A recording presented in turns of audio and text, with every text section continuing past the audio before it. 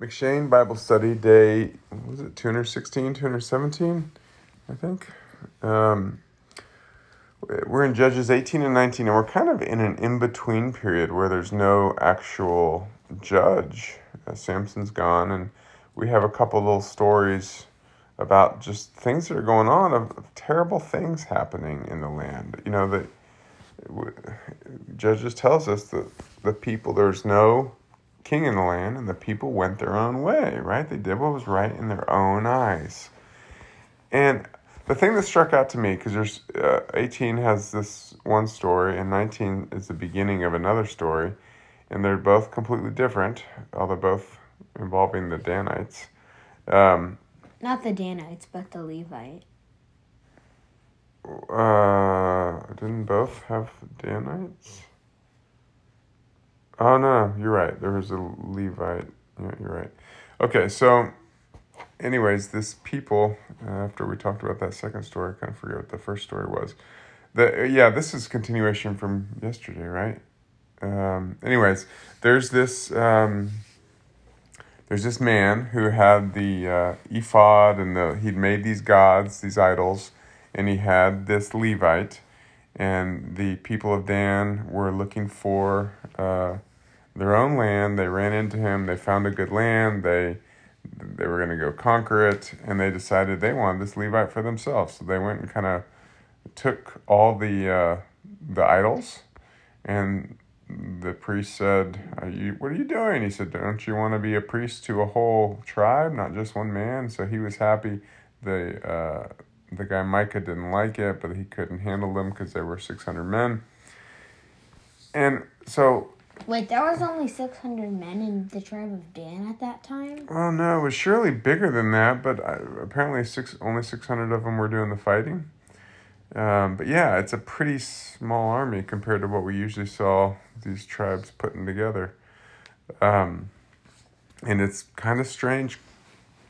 It says they had no land. I don't know if that's just a section of the Danites that had no land. I don't know. Because we did see in Joshua that they got some land. There's more questions and answers for me for that. But Micah started the story yesterday by stealing from his mother. Mm-hmm. And then his mother rewarded him. And in the end, all his stuff got stolen, right? So what you sow, you reap, right? When we go to the next chapter, this woman, it's horrible what happened to her. I'm not saying it's right or good, but she cheated on her husband, right? She was a concubine, so that word typically to me doesn't mean wife, although it's kind of shocking if she wasn't his wife. I don't know. How did she cheat on her husband? It said, and his concubine was unfaithful to him. It means she went off with some other man. Or it might mean, it could just mean that she was unfaithful by going back to her father's house when she should be. If she was, married to him now, she should stay with him. Unless she's not actually married, and then wouldn't think there's any rules. Anyways, it says she's unfaithful to him. So, in the end, she gets devastated, right? It's interesting. There's a law of sowing and reaping going on. It's like when God sets before us blessing or curse, he's saying, look, if you come my way, you will live in a life of blessing. But if you go and live according to the ways of the world in your own flesh, you will be ruled by the ruler of this world, and he hates you. And there will be devastating consequences for that. And you kind of see that in these people's lives. And then next we're in Acts 22 and 23. The thing that most stood out to me, because this is mostly a story, right? First it's Paul making his defense to the people as they're rioting and wanting to kill him, and he gets arrested. And he tells his whole story again. He's like, look, I was like you. I was a ringleader of people like you. And then the Lord showed up to me and transformed me. And they were all fine with hearing his story and sort of entranced, right up until he said, it's not all about you. right? Because they were, and they had seen themselves as God's people. But when they saw that God was turning away and saying, I'm going to bring all people to me, and they felt, well, we don't even know if this is true yet. They were upset because it wasn't all about them anymore. 22 says, this is 22:22. Up to this word they listened to him. Then they raised their voices and said, away with such a fellow from the earth, for he should not be allowed to live. So then they're very upset because it wasn't all about them. But the other thing that, well, I think this is where I was going. There's just lots of things happening in Paul's life. But in the midst of it, the Lord speaks to him and says, don't worry about all these things. I am with you, and I'm going to bring you to Rome. You see that? In other words, I have a purpose. So don't get swirled around and away by all these things happening. I will take care of the details, and I will make sure you're exactly where I need you to be. So trust in me. See that? That's the message we should take away. So then we're in Jeremiah 32 and 33. Go ahead and ask your question. Why does his cousin want to buy his field?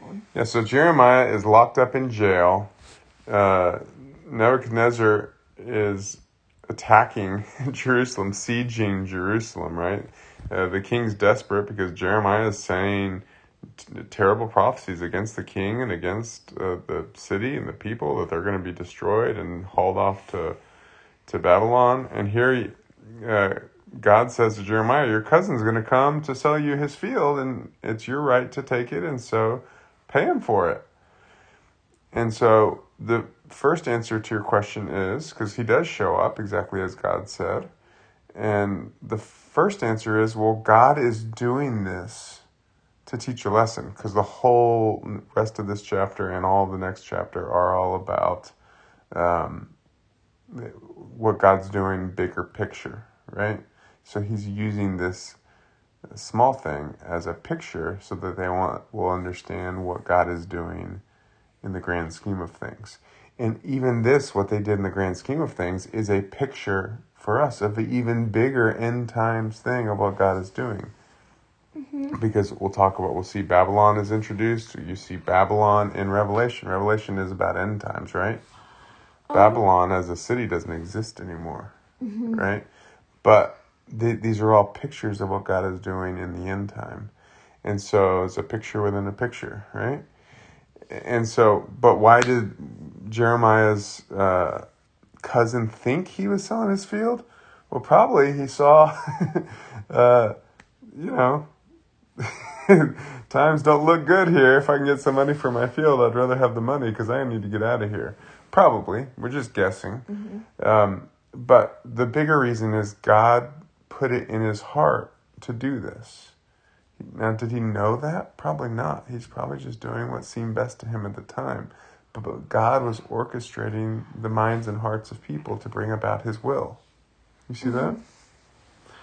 Okay, so I'm going to read verse 15. For thus says the Lord of hosts, the God of Israel, houses and fields and vineyards shall again be bought in this land. So he's doing this to tell Jeremiah, because Jeremiah is concerned too. He's like, I've been prophesying destruction on everything because you've told me to, but now you want me to buy a field? What is this about? He says, yeah, because although I'm going to destroy this structure, my promises, and the next chapter 33 is really about this. My promise to David still stands. My covenant promise to my people still stands.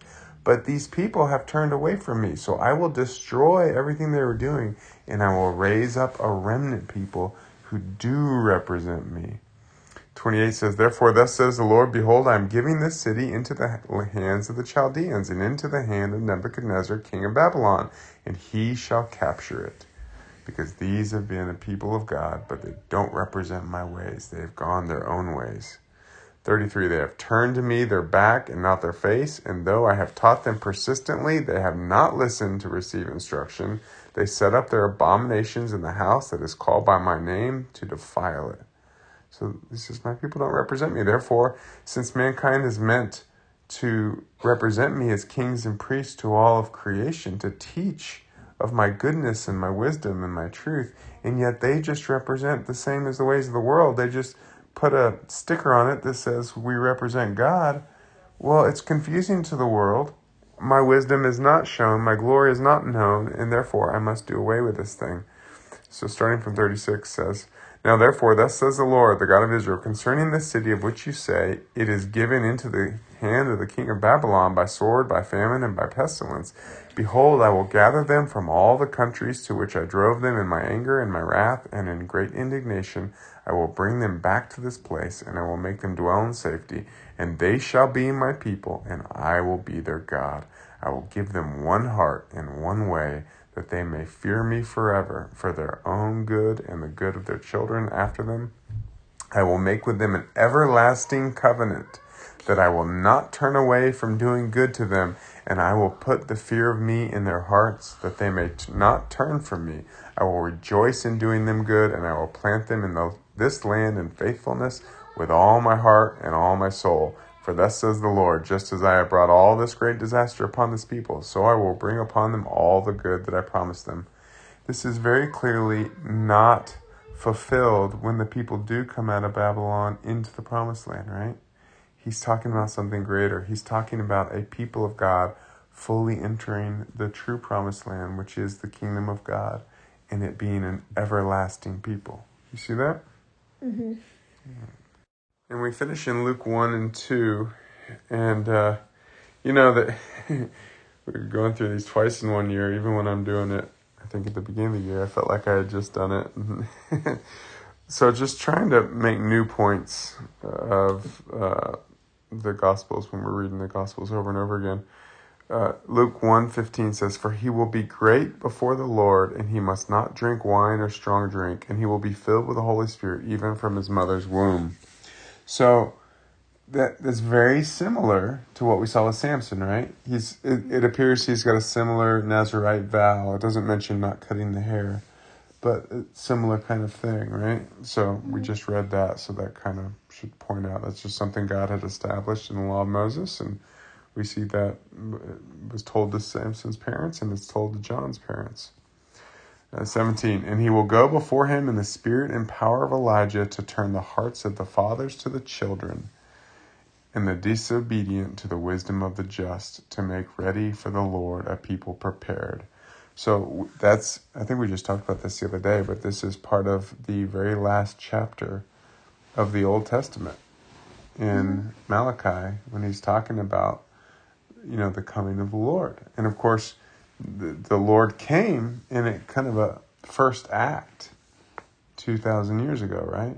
But we also know that there's a last day's fulfillment of all God's promises. And so we see this mentioned here with Elijah, that the way is being prepared for the coming of God within his people. And then there's obviously, Luke's got long chapters. I'm not going to go through most of the stories. Verse 80, and the child grew and became strong in spirit, and he was in the wilderness until the day of his public appearance. So he wasn't going about trying to build this huge following for all of his years. He was in the wilderness learning from the Lord, being trained up by the Lord, right? Mm-hmm. So when we see again in Revelation 12, and the woman in the wilderness and the people, we see it's not the way mankind would think it. It's not building this huge following, right? Mm-hmm. It's being where the Lord says to be, and being trained up the way the Lord desires to train him up, right? Luke 2. And obviously he would later become very famous, right? There's still people in the world that follow after John. They don't accept Jesus. They're followers of John the Baptist. Isn't that wild? I just found out about that like a couple of years ago. It's like, wow, that's amazing. But so he was a famous man. And then, so 32, what is this? This is one of the prophecies. A light for revelation to the Gentiles and for glory to your people Israel. I think I meant to unhighlight that, and it was still highlighted from last time through. Verse 49, and he said to them, why were you looking for me? Did you not know that I must be in my Father's house? So here's 12-year-old Jesus. And even then, he says, I'm about my Father's business. I'm obedient to the Father and what I see him doing. That's what my life is for. That's what all of our lives are for. Simply obeying the Father, doing what he says to do. Make sense? Mm-hmm. 51, and he went down with them and came to Nazareth and was submissive to them. And his mother treasured up all these things in her heart. Again, the religious spirit would have us think, well, he must have just been like this great mighty king even as a little kid, right? This, he's, God's in him, right? But no, that's not the whole point. The point is that God would transform a man, a regular man, into being a perfectly fulfilled Son of God. And Jesus underwent that. And so what would a perfectly fulfilled Son of God do? Or son is obey his parents, right? Even though his parents did not have the seed of God, right? They were of the seed of Adam. He had the seed of God put into the womb of Mary, right? But he followed everything perfectly as a man, submitted himself to God first and foremost, but that includes submitting himself to his parents, right? Mm-hmm. All right, well, that's all I have. You have anything else? No. All right. Well, God bless you. God bless you.